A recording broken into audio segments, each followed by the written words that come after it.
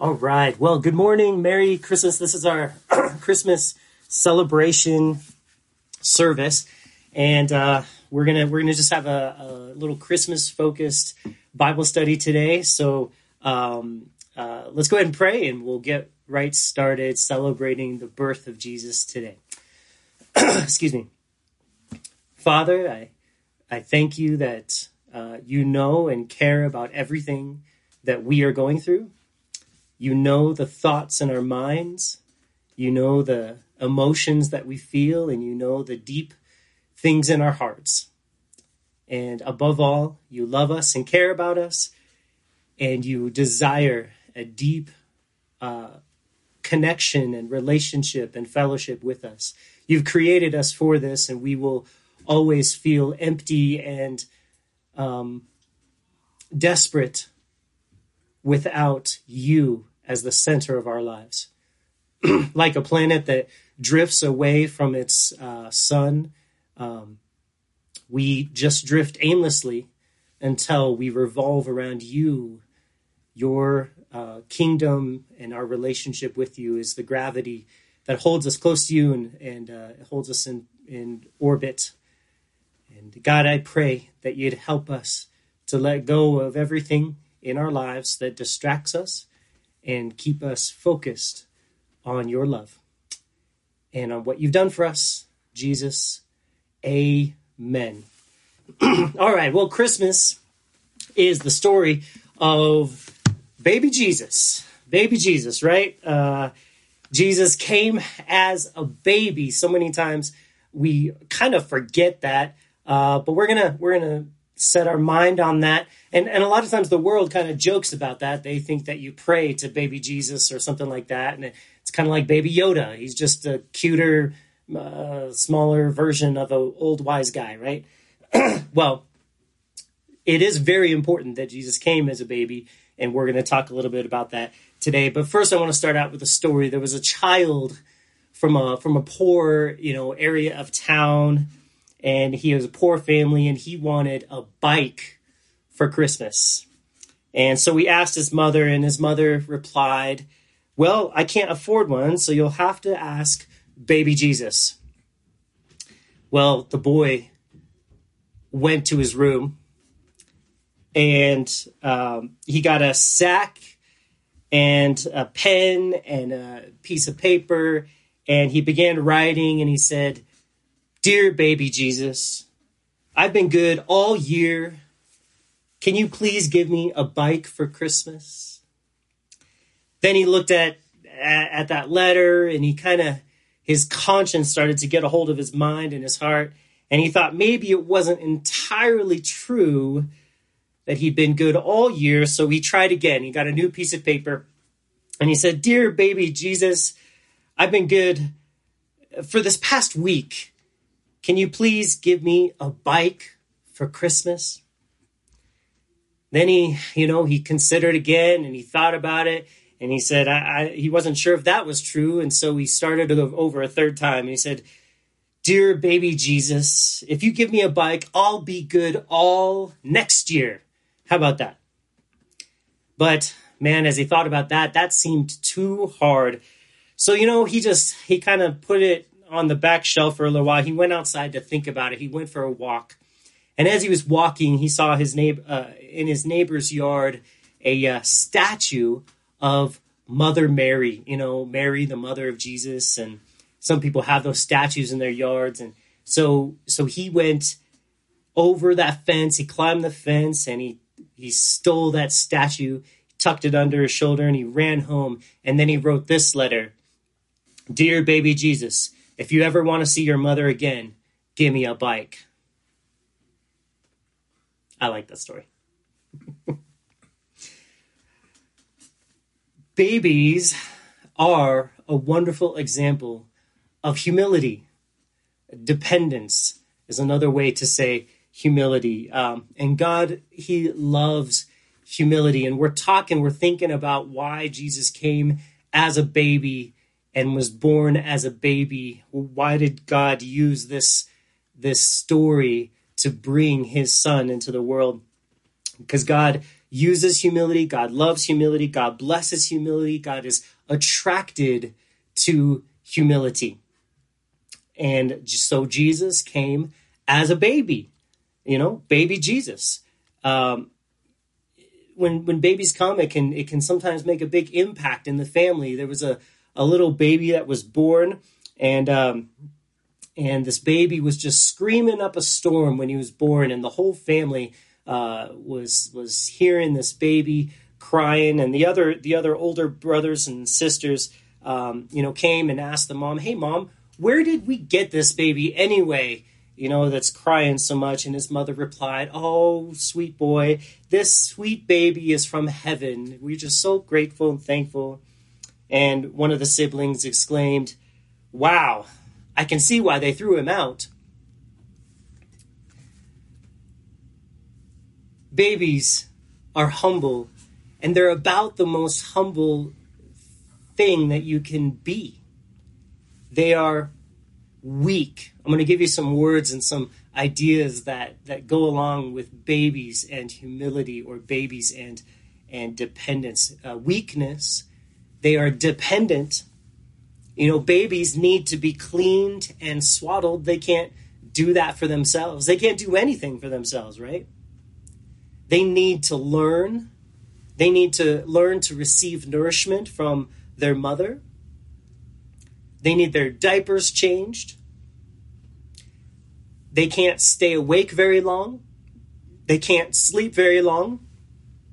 They need someone to take care of them during every season of their lives. Every moment of the day, they need someone there to watch over them and take care of them. They need to learn to crawl, and then a little later they need to learn to walk, and then they need to learn to talk. By the way, what do you call a group of baby soldiers? An infantry. I could just picture a bunch of babies crawling. It's funny. Anyway, so this Jesus, he eventually is going to be able to walk on water, but he had to learn to walk after he learned to crawl, just like the rest of us. He stumbled, he crawled, he held on to his father's hand, his pinky, while he tried to walk without stumbling. When God became a man, he came in this humility that we're talking about here. He was small, he was weak, he was dependent. Why? Why did he do this? Because God loves humility. And he's trying to show us that. He's trying to teach us how much he loves small things and things that depend on their Father. I'm going to read you my favorite verse, and maybe it doesn't seem like a Christmas verse, but I think since we're talking about humility, this is my favorite verse. It's Isaiah 57:15, and it simply goes like this. "For thus says the high and lofty one, who inhabits eternity, whose name is holy, I dwell in the high and the holy place with him who has a contrite heart and a humble spirit, to revive the spirit of the humble and to revive the heart of the contrite ones." I love that verse because of the contrast that we see. We see God says, "I am high and I am holy and I am mighty, yet I choose to hang out with those who are humble, those who are small, those who will depend on me." This world and my flesh, we want to be noticed, and we want to be those people who can be independent and do things on our own, and that is just not attractive to God. God is attracted to and wants to dwell with and wants to encourage and revive those who are humble and dependent. He wants to lift them up in his hand. He wants to give them grace. He wants to give them help, because God is just so much of a father that he loves the whole idea of caring for his children. He is a good father that always cares for his children. And so this Christmas, I have a very simple exhortation, and we have a very short message today, but I think that we need to reflect on how we treat those people in our lives that God has placed in our lives with love, and how we can encourage them with humility. Because God loves humility. He loves when he sees someone that he can lift up. And so what we're going to do this Christmas season is we are going to love and encourage and lift up those people who God has placed in our lives. However, whoever you get a chance to see this year, I know this year is weird and has all kinds of stuff going on, but whatever it is, whoever you get to see, I want to talk for a moment about how we're going to treat them, how we're going to lift them up, how we're going to give grace to them. We can be humble. We can look around us and see someone who we can lift up and encourage. So I'm going to read this verse to you. 1 Peter 5:5-7. It says, "Likewise, you younger people, submit yourselves to your elders. Yes, all of you be submissive to one another and be clothed with humility. For God resists the proud, but gives grace to the humble. Therefore, humble yourselves under the mighty hand of God, that he may exalt you in due time, casting all your cares upon him, for he cares for you." So, simple question. Do you know anybody that's older than you? Is there anyone around you that's older than you? Second question, is there anyone around you that's younger than you? How about this? Is there anyone around you at all? Then Peter here encourages us to serve them and to love them, care for them, lift them up with that same humility that Jesus displayed when he came as a child. Revive them like God says he wants to dwell with the humble and he wants to revive them. I'm so revived when someone reaches out and encourages me. It has such a huge impact in my life. It's like fresh air to my soul. To have a true friend that will encourage me is so amazing. I have so many voices, and I'm sure this is very common with all of us. There's so many voices in my head and in my life telling me what a failure I am, that when there's a voice of someone who speaks encouragement into my life, that lifts me up, man, it is so deeply impacting and powerful to me. And I'm sure that you feel the same way. We need each other. We need the encouragement from the body of Christ. And so that's our encouragement today. That's our teaching today, is to look around you. Is there anyone older than you? Encourage them. Is there anyone younger than you? Encourage them. And if someone just happens to be the exact same age as you, go ahead and encourage them as well. I'm going to leave you with 4 quick, easy ways that you can encourage your friends this week. All of us are weak. All of us are broken in some ways. All of us are struggling. And these are 4 ways that you can be a voice of encouragement. Number 1, encourage your friends, encourage them in their relationship with the Lord. It means help them to see where they can depend on Jesus, where they can be weak and confess their weakness to the Lord. That's the humility side of our relationship with him. The second part of our relationship with Jesus is faith. So you can encourage them that Jesus is trustworthy, that Jesus will care for them, that Jesus sees what they're going through, and they can put their confidence in him. So very simply, you can be a voice of encouragement to your friends this week by helping them give their weakness to Jesus and place their confidence in Jesus. That's the first way. Encourage them in their relationship with Jesus. The second way you can encourage your friends or enemies or anyone God has put in your path this week is encourage them with joy. Try to be a voice of a joyful voice in their life. Being happy with them, happy to be with them, happy to love them, and happy to serve them, even going as far as being happy to give your life for them with no thought of anything in return. The third way that you can encourage them is through confrontation. And this is the not so fun part maybe of encouragement, but an encouraging friend will always speak up when they see something getting in the way of their friend's relationship with the Lord. And so this kind of interjection will inspire and encourage them to follow the Lord and to seek the Lord. But again, confrontation must be done in humble love and in humility, or it's just not going to get through and people are going to get hurt. The fourth way is encourage your friends by listening.